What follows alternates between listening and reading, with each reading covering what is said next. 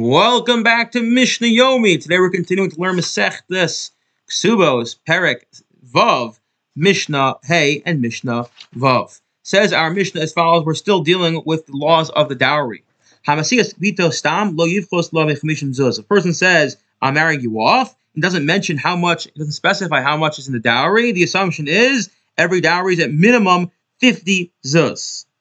Pasik lahachnisa aruma. So the halacha is that a husband is obligated to clothe his wife when they get married. They finalize the marriage nesuin. Until then, she lives with her father, and he is the one who dresses her.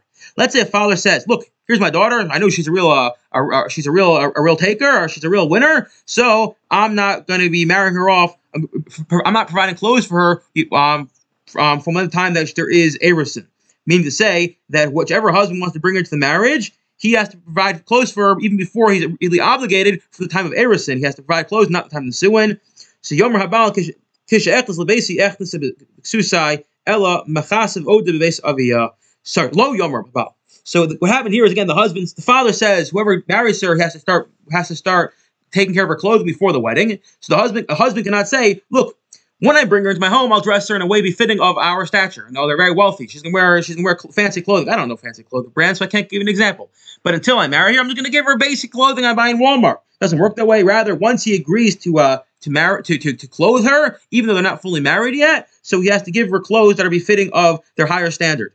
And we can't just get away with giving her Walmart clothing. I think we can all agree Walmart clothing is a lower standard. Okay, not there's anything wrong with wearing Walmart clothing. Similarly, going back to the original case of this Mishnah, talking about a standard standard dowry is 50 zuz. Let's say a girl is a yasoma, she's an orphan, and it's the local charity is the one taking care of her wedding.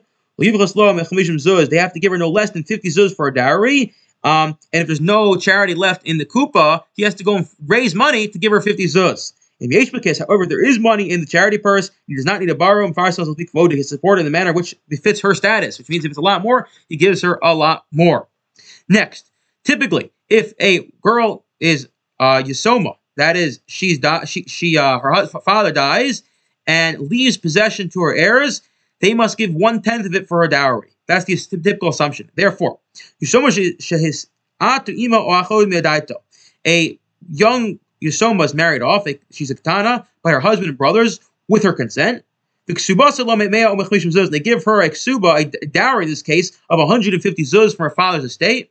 When she becomes an adult, she can say to them, "Give me what I deserve." That is, give me 1/10.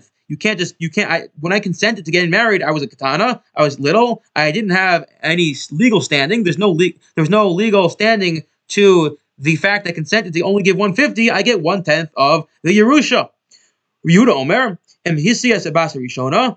If the father marries off an older daughter and provides her a large dowry, so we give, now the father dies, and his second daughter is now alive, now getting married. We have to match the dowry to what her older sister had, even if it's a tremendous amount, more than 1/10 of the estate. Says, or less. No. Sometimes a person is stingy, sometimes a person is more magnanimous. It really depends, and therefore, rather we praise the possession, give her 1/10. Always, we don't match what her older sister had. I wish you all a wonderful day.